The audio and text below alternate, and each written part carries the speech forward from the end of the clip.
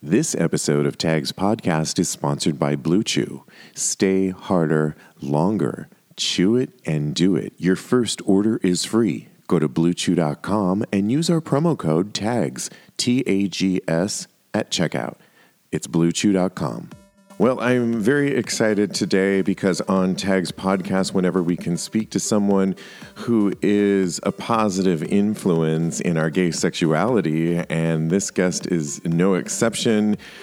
He is the owner of Slammer. It's a gay sex club out in Los Angeles.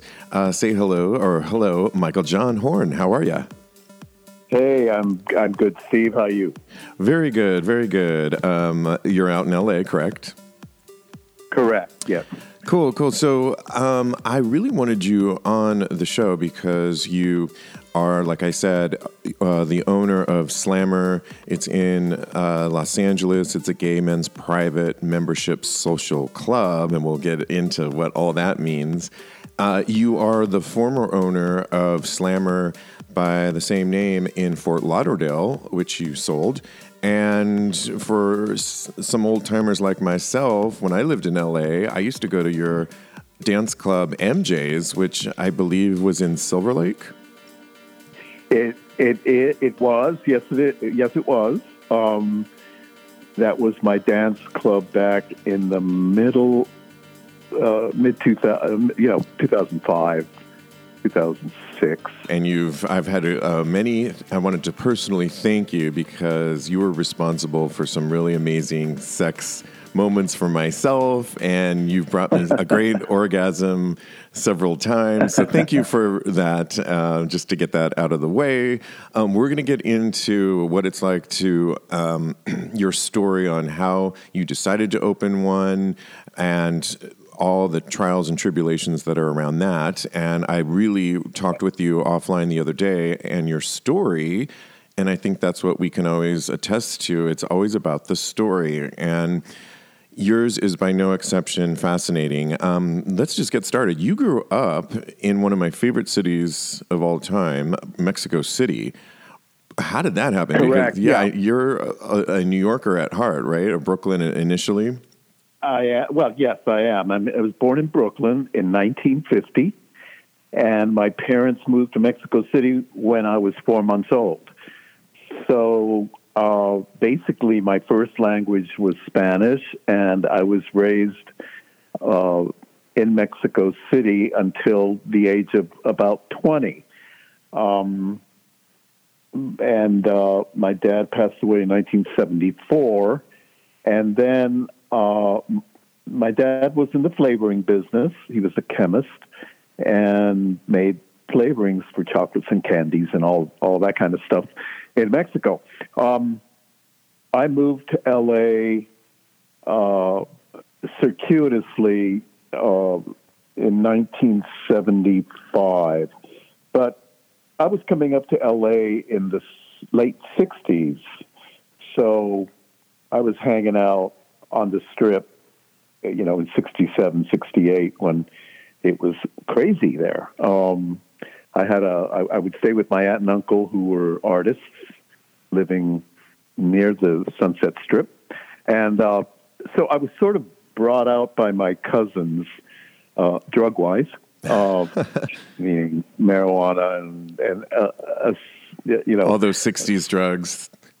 Yep. Well, one of the things that struck me that I had no idea, you told me offline the other day that you were a gopher for Norman Lear, correct? And correct. Yeah. Norman Lear, people can know about, he's 97, and the way that so many of us can know about him now is they're bringing back, I think they're calling it on ABC or one of the networks, live in front of a studio audience. Jimmy Kimmel's working with Norman Lear to redo All in the Family, which was Norman Lear's iconic show. They did The Jeffersons. They recently redid The Good Times. So he's known for Sanford and Son, One Day at a Time, one of my favorites. Even another one that people might know, Maude. And you will know Maude if you ever watched The Golden Girls, because it was Dorothy. Right. And so anyways, can we just talk about briefly being working with Norman Lear? Okay. I didn't work directly with Norman Lear. I worked as a gopher in his executive offices, which the guy that led the company that Norman owned, which at the time was Tandem TAT, was headed by Alan Horn. He had two offices, Norman did. He had his offices at Century City, and then he had the other executive office was at Metro Media, which is on Sunset and Van Ness. So I worked in the office under Alan Horn, working in the executive office, just doing anything and everything that needed to be done, which meant at that point running scripts to the actors in Bel Air or the actors everywhere throughout L.A. In your early years as a gay young male, you started bartending all over Los Angeles and places like, I think you told me the Gauntlet, and what was it about bartending in that era? And I know you told me that you were really struck with being the leather scene and becoming a leather man. How did that all unfold? I really wasn't going to get anywhere working for Norman Lear because I'm not a writer. I wasn't a writer then, and really, if you wanted to get ahead in writing, you would work for Norman Lear. That was of course. Unless you got into production. So I got a bartending job in this teeny little disco across from Yukon Mining Company back in 1983. Just bartending. I didn't even know how to bartend. But anyway, I gotta say, I was always sort of an alley gay man. But resourceful.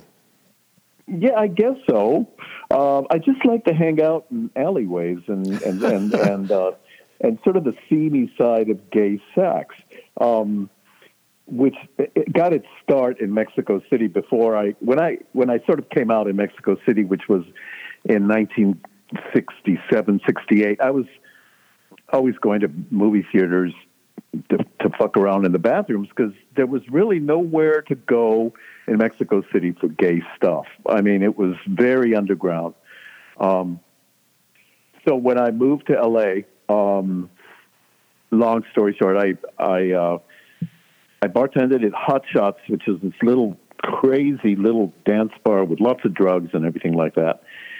And then I got a job as a barback at a bar called The Pits, which was a leather bar on Santa Monica Boulevard and El Centro, about a block east of Vine.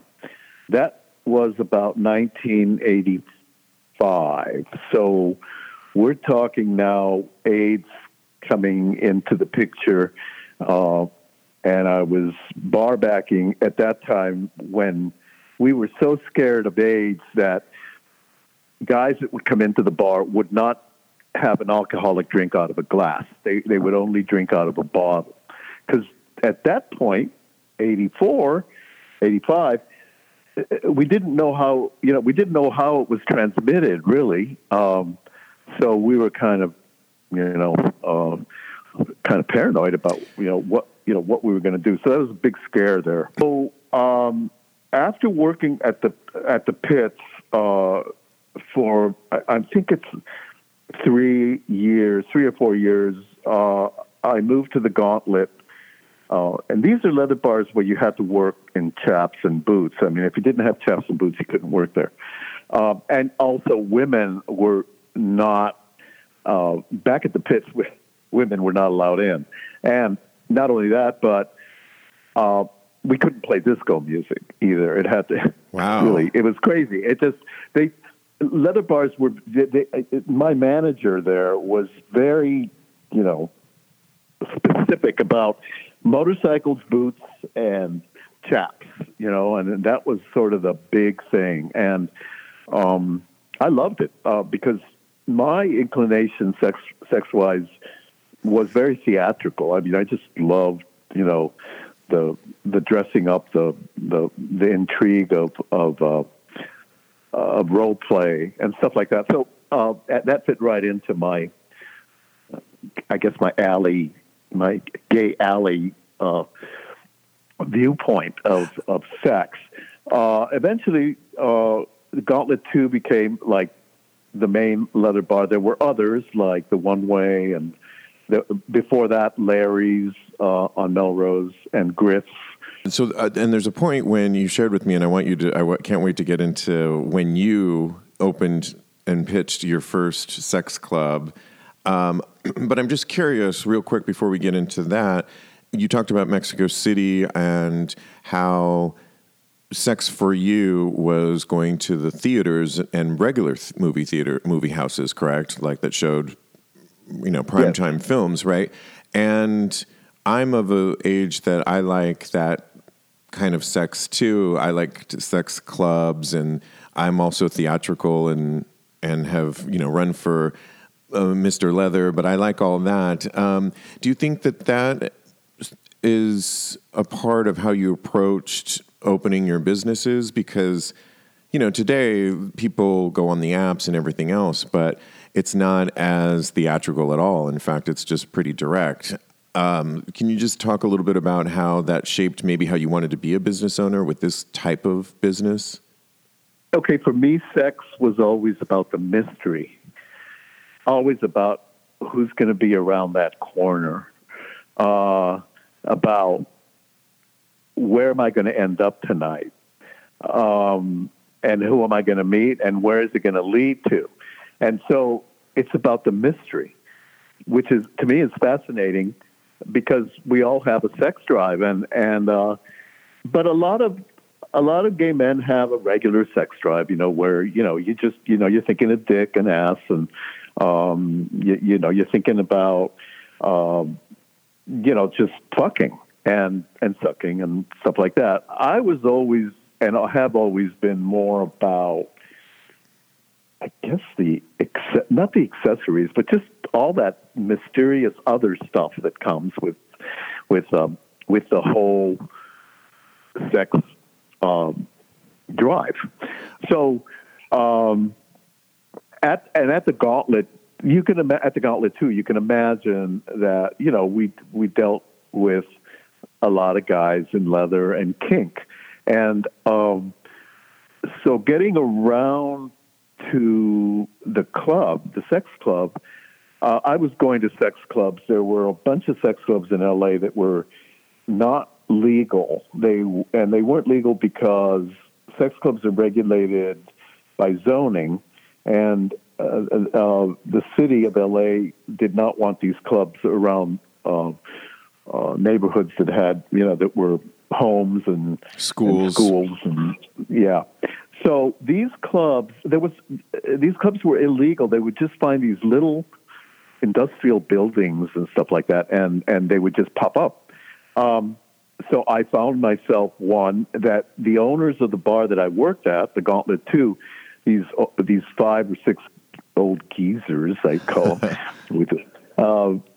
owned this little building, and I said, why don't we just open a sex club there? And it's right next door to the bar, which was great because you can't. There's very few clubs that have liquor. Actually, I'm saying very few because the sex club clubs I have in the sex club in Fort Lauderdale is a bottle bar. So that one you can still have liquor there under the bottle bar rule. These are old licenses from the 70s that are grandfathered. That are not about to change. No, they're not. Hopefully not. Yeah. Back to the Gauntlet 2. So I opened a club called Nighthawk, which was right next door. So when you just curious, when you're working at the Gauntlet 2, you like the sex clubs, you pitch it to these guys, the owners. Are they game? Like, sure, let's do it, even knowing that there was an illegality to some of these underground sex clubs? Yeah, these guys were These guys were like, I'm not, I'd like to say gay mafia, but they weren't mafia. They weren't mafia like we Right. pictured. But these guys had been in the bar business for many, many years. They owned the Falcon's Lair, which I don't know if you remember back in I think it was the late 70s. No, maybe the late 70s. The Falcon Lair was a leather bar that got closed down by LAPD because they were having they were selling slaves at the bar.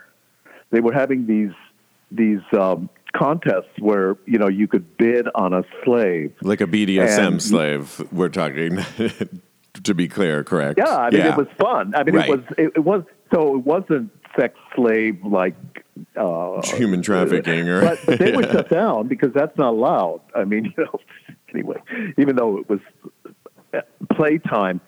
So these guys that owned the Falcon Lair and then the Gauntlet and then the Gauntlet 2, I convinced them to open a sex club next door.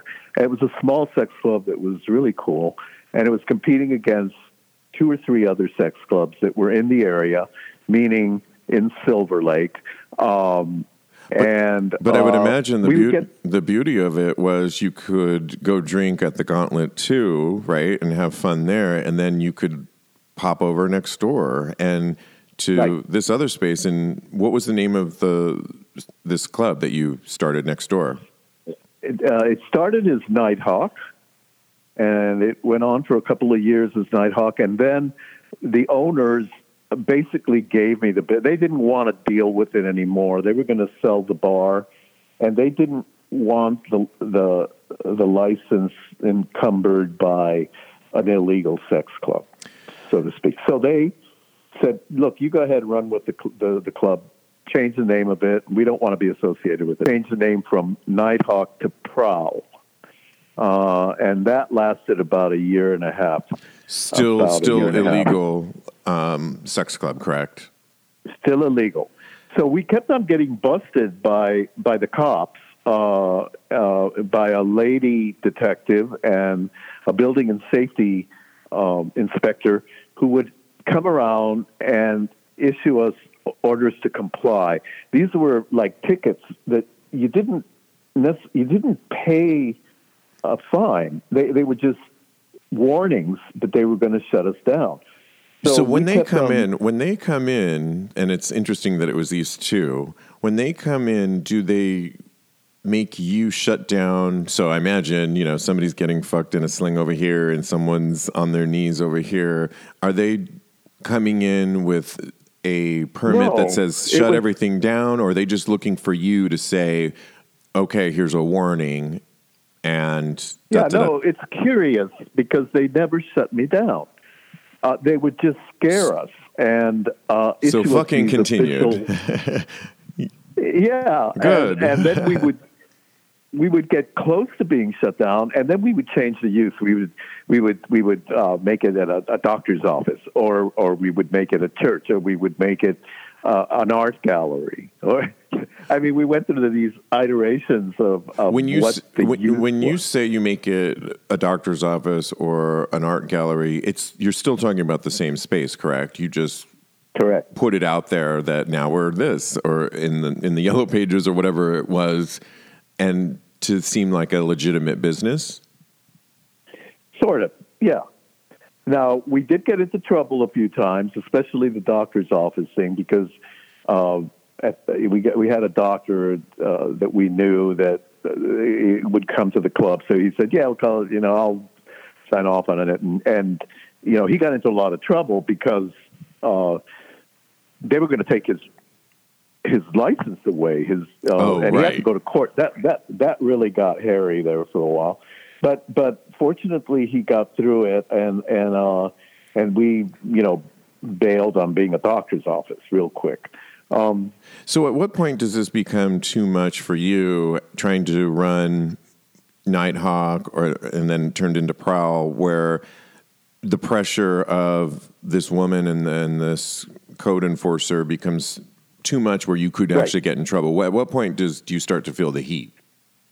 Well, I just sort of got to the point that I when they came in at one point, and I said, you guys keep on coming in and trying to shut me down. I mean, can't you help me open a legal club? And they said, well, yes, we can. I mean, we can help you, sure, if you can find a building. And I said, well, can you help me navigate finding a building that would fit your concept of a sex club? Look at you. I love this side of yourself. And I know you told me offline, I love this side, how your proactive side of doing this. And I know you told me offline that, you know, your mother was an attorney. I mean, I guess some of this stuff was kicking in with you, right? The business side?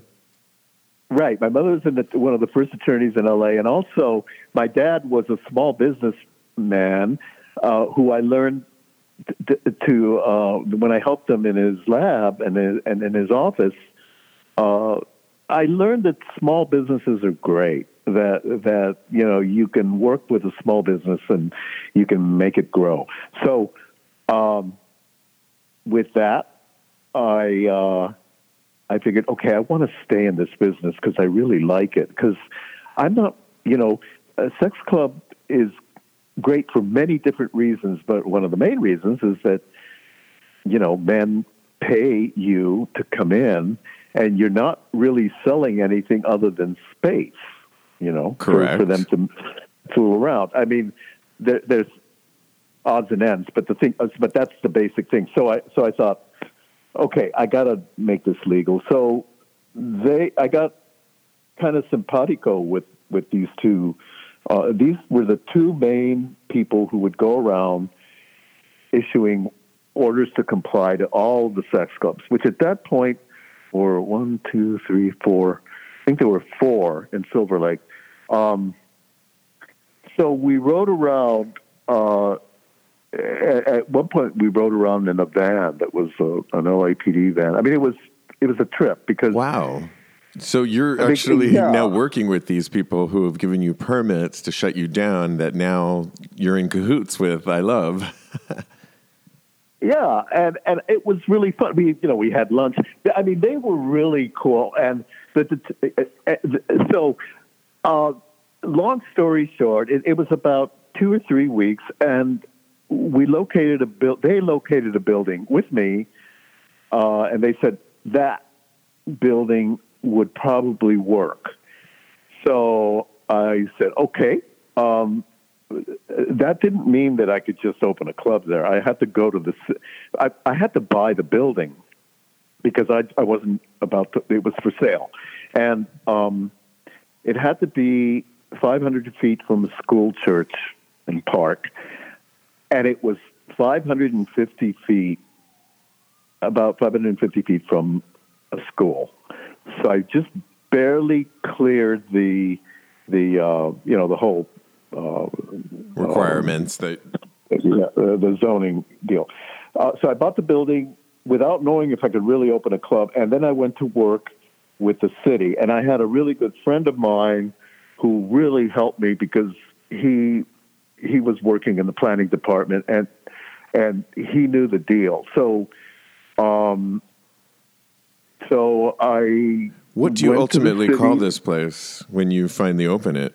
I came up with Slammer because the door that opened would slam shut, and it didn't have anything to do with drugs or slamming or anything. It was more like I think my ex came up with that name because he said the door's always slamming when your construction guys are going in and out. Call it Slammer, and I thought, oh, that's kind of cool, kind of like a jail. Exactly. That's what I was thinking, jail, right. So, so I came up with Slammer, and I started working the city for an adult use. And, boy, that was a trip because, I designed blueprints for the building, but I had to get them approved by various different departments at the city. And like, for example, I had to get an approval from the ADA, the Disability Department, and I took the blueprints to this older Korean man who headed the ADA section of the city, and he said, what is this? And I said, well, it's a social club. And he said, well, what are these little boxes? And I said, well, those are cubicles. And he said, what kind of cubicles are these? Why do you have these? And I said, well, it's little cubicles where men meet. And he said, what do you mean? And I said, well, they meet in these little cubicles and they get to know each other. Intimately. Yeah.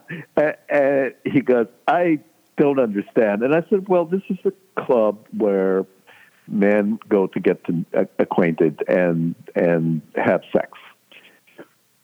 There, you said it. Yeah. So he was looking at it from the point of view of access. I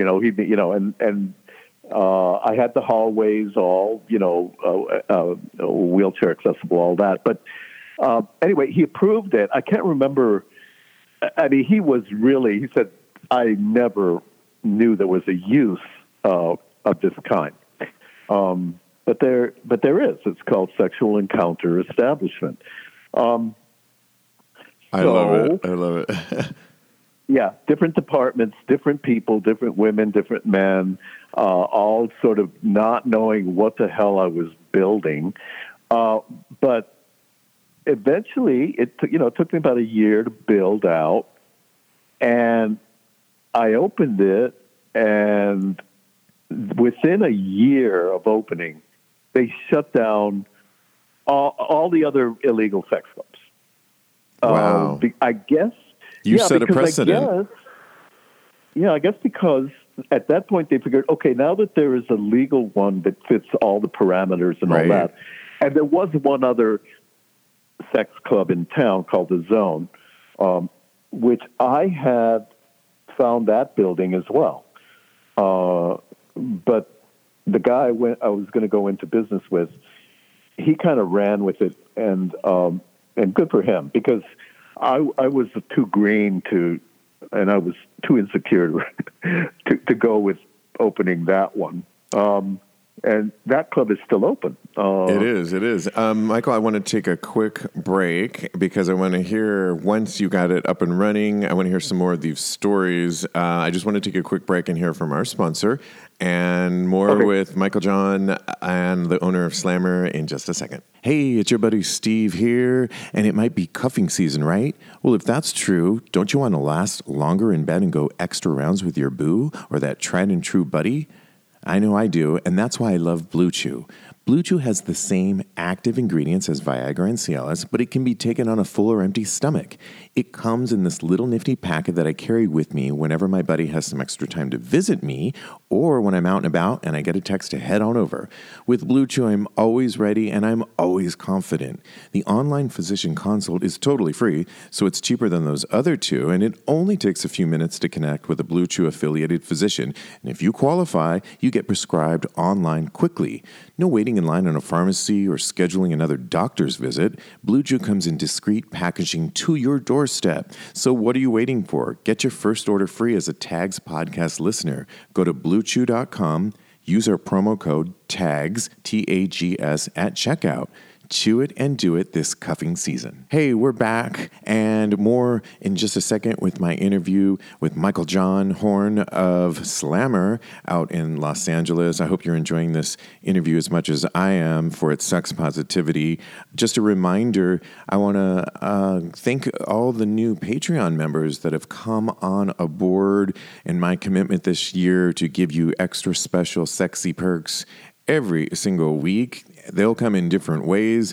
Last week, they came in the form of Dark and Dirty, our extra exclusive after show podcast, where I talked about the time I was with Austin Wolf. I hired him, and you'll just have to listen if you want to become a Patreon member. And that's really only at the $10 level. We have everything from $5 all the way on up. This week, there's a sexy Throwback Thursday pick coming your way on Thursday.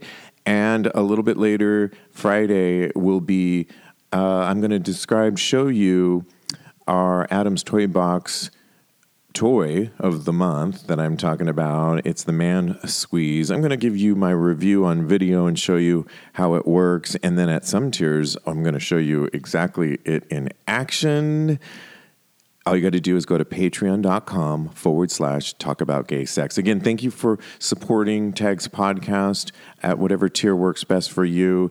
It's patreon.com/talk about gay sex. Let's get back into my interview with Michael John of Slammer. We are back with Michael John Horn. He is the owner of Slammer out in Los Angeles, the former owner of Slammer in Fort Lauderdale, which is still around, and of course, MJ's in Silver Lake, which was one of my favorite spots when I used to live in LA. So, Michael John, you know, I just have to, before we go on with your story, I mean, at this point, if you're just joining us, you are telling your story about how you opened up a sex club, pitched it to some guys where you worked at the Gauntlet too. You open up an illegal sex club, which was sort of the practice at the time. And now you keep getting kind of notices from a couple different people in NYPD Blue, but you work with them in cahoots which is great, to open up a legal sex club, Slammer. Before we get into more of that, I'm just curious, as somebody that liked frequenting sex clubs yourself, what's it like to own one? Because I don't think I like to frequent sex clubs, but I think I would be going into back rooms every night. And I think it would probably not, for me personally, I don't think I could handle it. How did you make sense of that for you with your love of sex clubs? That was the most fun. Yeah. I mean, the most fun is to build your own club. I mean, any club that you're going to build is going to be the most fun. It's the scariest, but it's the most fun because you're designing it. And I had been to enough sex clubs and all of that to design the club, to know what the flow would be and what the mysterious corners, because it's like a maze. And then there's a blowjob area, and there's slings and glory all holes. that kind of stuff. Yeah. And so I love that. And then, of course, at that point I was single, so I was testing out every booth, you know. As you should, as a good business owner would do. The slut that I am. But I just want to stop to say that I was not in cahoots with LAPD. Bad word on me. I didn't mean it that way.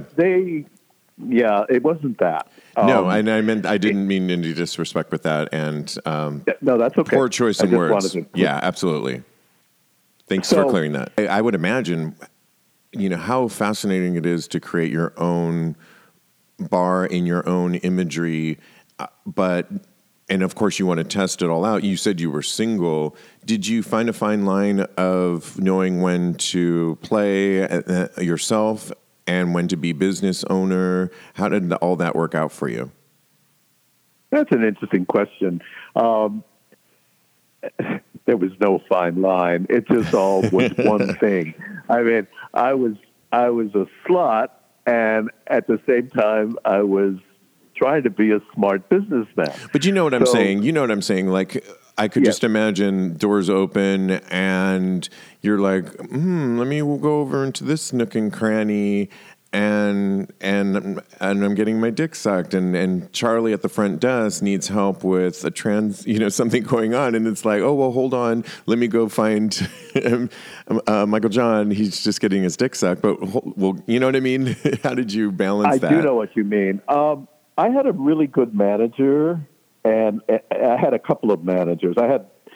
Because when you're in the bar business, and you're in that kind of a milieu, I mean, you know, you find good people to work for you. And I had a couple, I was very fortunate. I had really good people that worked for me in the beginning. So I would go to the club to see how things were going, and then I would sneak in and you know, follow a really hot guy in and like that. But then I'd get home and it was business. You know, it was of course getting the paperwork and making sure that the club was successful. And then what did you learn by setting a new precedent of a sex club, working with the proper permitting, knowing that other sex clubs were getting shut down because they weren't following, say, the guidelines and rules? What did you learn about working with the city of LA that you can share with us, and both good, bad, and everything else? So I learned that basically there was two issues at the time that were paramount to opening a club like this. One is the zoning. The zoning is extremely important because there's a lot of ifs. Like, you have to be 500 feet from a residential area, from a school, from a park. You have to be 1,000 feet from another adult business. And then the second important issue is parking, because in Los Angeles, any business that you open has a certain amount of parking that has to go with the business. So I learned that it wasn't necessarily that I was opening a sexual encounter establishment per se that was the difficulty. It was that you have to fit into a certain how could I say it? You have to fit into the way the city wants you to fit into a business. So you got to play by the rules, is what you're saying. And every city correct. has their own rules. One thing about LA that's interesting to me is valet. Do you have valet? I'm just curious because that's. I do have valet now. You I didn't do? have valet That is then. crazy. A friend of mine and I laugh because the Eagle in LA also has valet, and I think it's fabulous. My friend thinks it's hilarious because the Eagle is about that whole imagery of being in Leatherman and all the toughness, and then here you are, it's like, oh, take my keys and take the car away. We think it's so LA, but I think it's fabulous because I can go in my assless chaps and go right up to the door. Yep. Thank you for that, Steve. Yeah. That's very illuminating. I can just picture that. So the parking situation. When you open a business, the city sends out a notice to any business or resident that's 500 feet in diameter from your business that you want to open. So anybody can respond to that notice during a hearing and say, I don't want that, or the city's not going to just say, well, just because you don't want it doesn't mean that you can say don't open the business to the person who's objecting. There has to be reasons, and the city does listen to not complaints, but to issues that anybody within a 500 foot area can bring up issues. I did encounter issues with churches and mosques and the like, which were probably 2 to 3 miles away.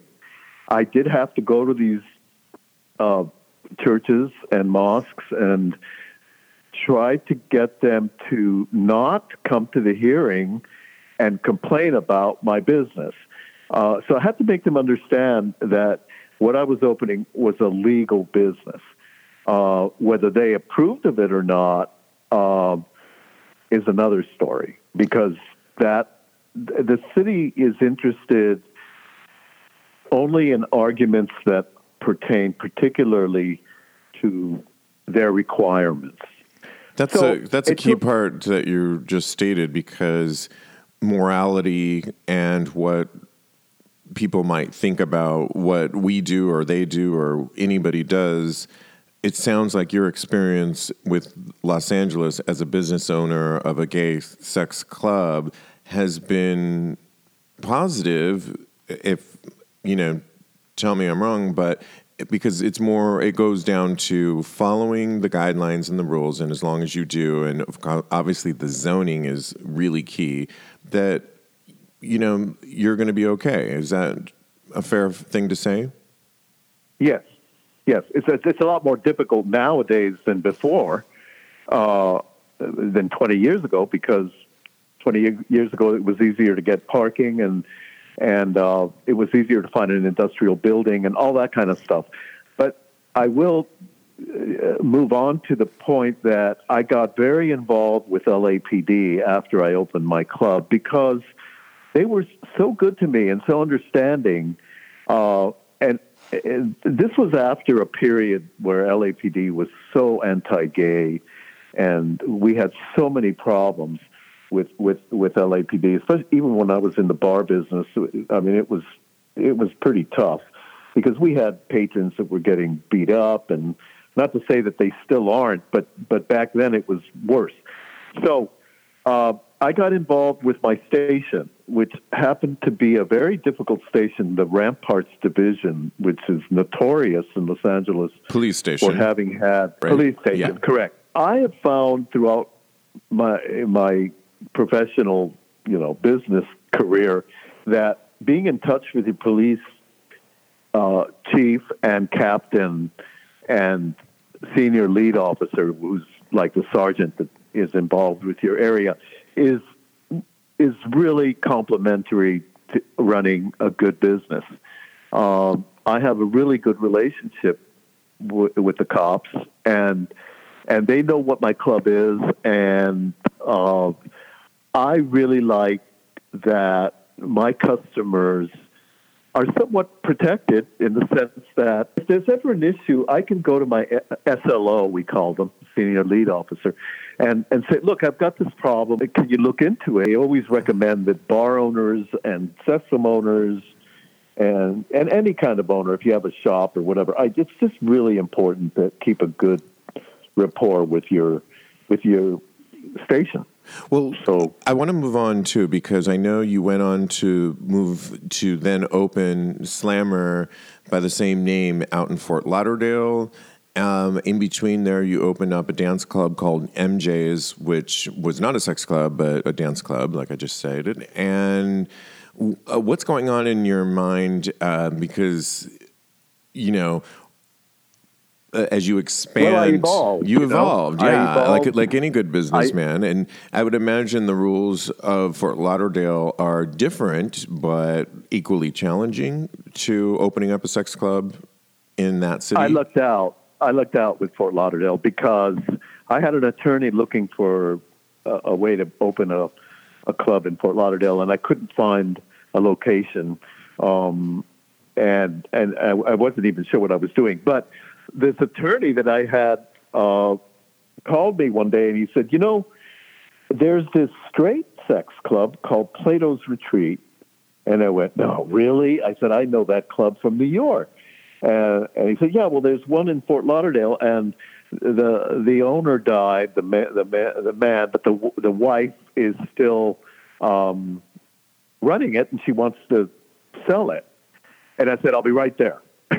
So I flew to Fort Lauderdale real quick, and I walked through it, and I went, yeah, absolutely, this is it.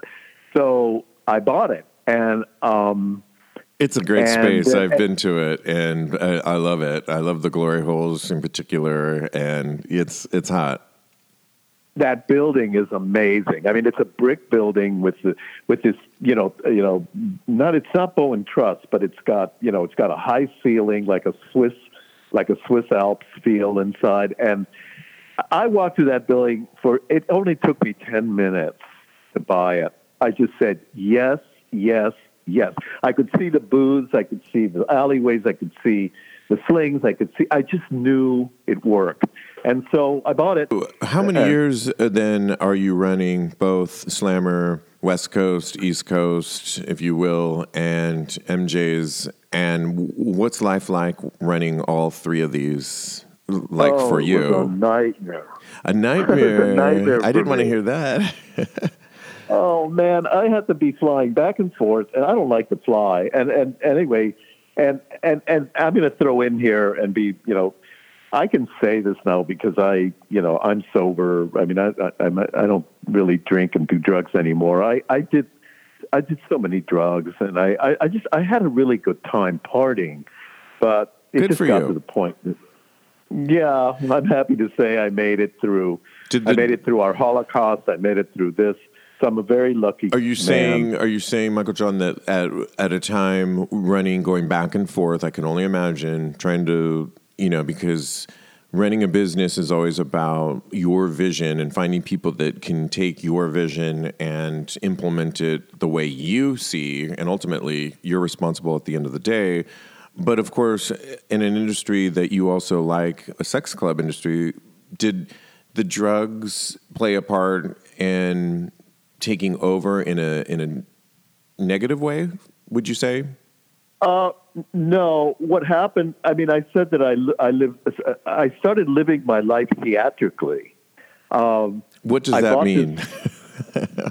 Well, I had one successful club. I was opening another successful club in Fort Lauderdale, and I found this really old bar, one of the oldest, if not the oldest, gay bar in existence at the time, called Woody's Hyperion in Silver Lake. And I said, I got to buy this bar and redo it because I see this amazing dance bar. So I all of a sudden I started seeing myself as a big hotshot impresario, being very Well, you taken kind of with were. myself.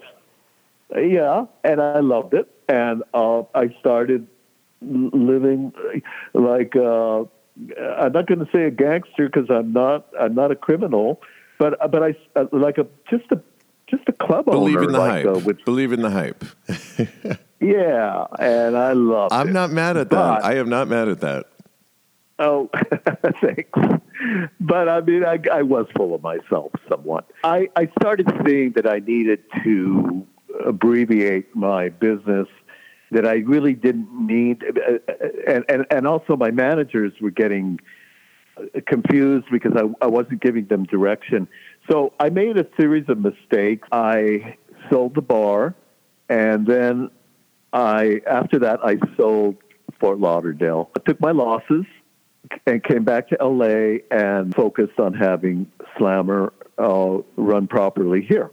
What I should have done was quit the drugs, quit the drinking, and really focus on branding my businesses and expanding. But I didn't do that. I just, so that was a big mistake. And so MJ's, unfortunately, when I turned my attention to something else, it didn't survive. And it's very sad because, well, you have things change, but I mean, we have to celebrate that Slammer LA is still around. And let's talk about you now, because I know you're no longer single. You're married, happily married. You were telling me offline the other day that, you don't really visit Slammer from, going into the sex clubs anymore. What's life like today? I got a great bunch of guys. I got to say, I have a great bunch of guys that run the club. They've been with me forever. I really take care of them, and I think they completely just keep my interests to their heart. And I'm very grateful because I'm only as good as the people that work for me, and they're great guys. And I'm married to a great guy. We've been together for 13 years. And within all of this business stuff that we're talking about, I wasn't act up. I had a lot of friends die. We have an amazing gay and lesbian center, the biggest in the world, and it's a gem. I really feel like I'm part of the texture of the community here in Los Angeles, and this is where I live, and I love it. Thank you for sharing your story, really, about and being so You're honest welcome, and forthright Steve. with this. People can go to Slammer in LA, and you can also visit slammerclub.com. If it's your first time going to a place like Slammer, I've been there myself. Anything we should know, listeners, when they go there? Just bring an open mind and have some fun. Go with what you need. Go with allowing yourself the freedom to enjoy yourself with other men in a safe environment. Follow your heart and follow your desire.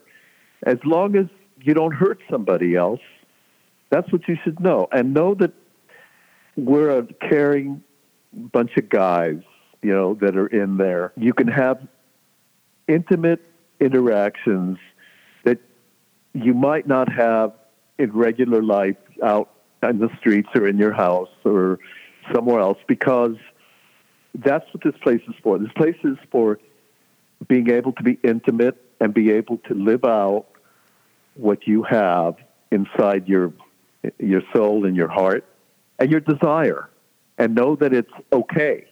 It's all okay as long as you have a partner in the club, somebody that you don't know, but that can share with you what you need and what you want, what your desire is.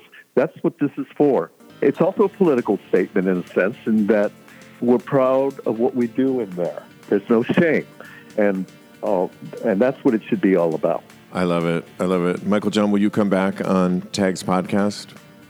Steve, thank you for allowing me to just voice my voice.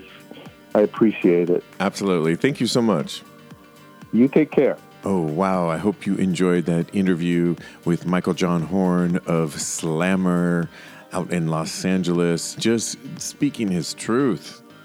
Can't get enough of that. I want to have him back on the show. We need more stories like that. Thank you so much for listening this week. This was episode 139. Follow us always. Get show notes for anything we talk about. Visit us at tagspodcast.com. That's where you get all the updates on what is going on with us. Again, like I said before, if you want to support us, and we always appreciate the support, you can do it at the $5 level on up to get extra special sexy perks. Become a Patreon member, or consider becoming a Patreon member. We also do free polls on there too, which we want to hear from you. Next week, we'll report on last week's poll. And you can just go to patreon.com/talkaboutgaysex. On the free level, you can participate in polls. And then if you support us to keep this show running smoothly and sexually smooth and hot, you can consider becoming a Patreon member and get extra special sexy perks. And finally, don't forget, you can get 20% off on toys at adamstoybox.com. Everything's already reduced there. They've got some extra sexy toys there. In fact, this week on Friday, you'll see a video of me demoing at different tiers. It's called the... Anyway, you'll see the toy that I am going to be demoing this week on Patreon. It's from adamstoybox.com. And you guys, just by listening to us, get 20% off. Simply put in promo code TAGS, TAGS at checkout. Anything on adamstoybox.com, you'll get extra 20% off by putting promo code TAGS. Thank you for listening. Next week, we've got another extra special sexy podcast here at Tags Podcast. Stay with us. We love it that you do. You can always reach us at Tags Podcast. We love to hear from you. And lastly, continue having hot gay sex.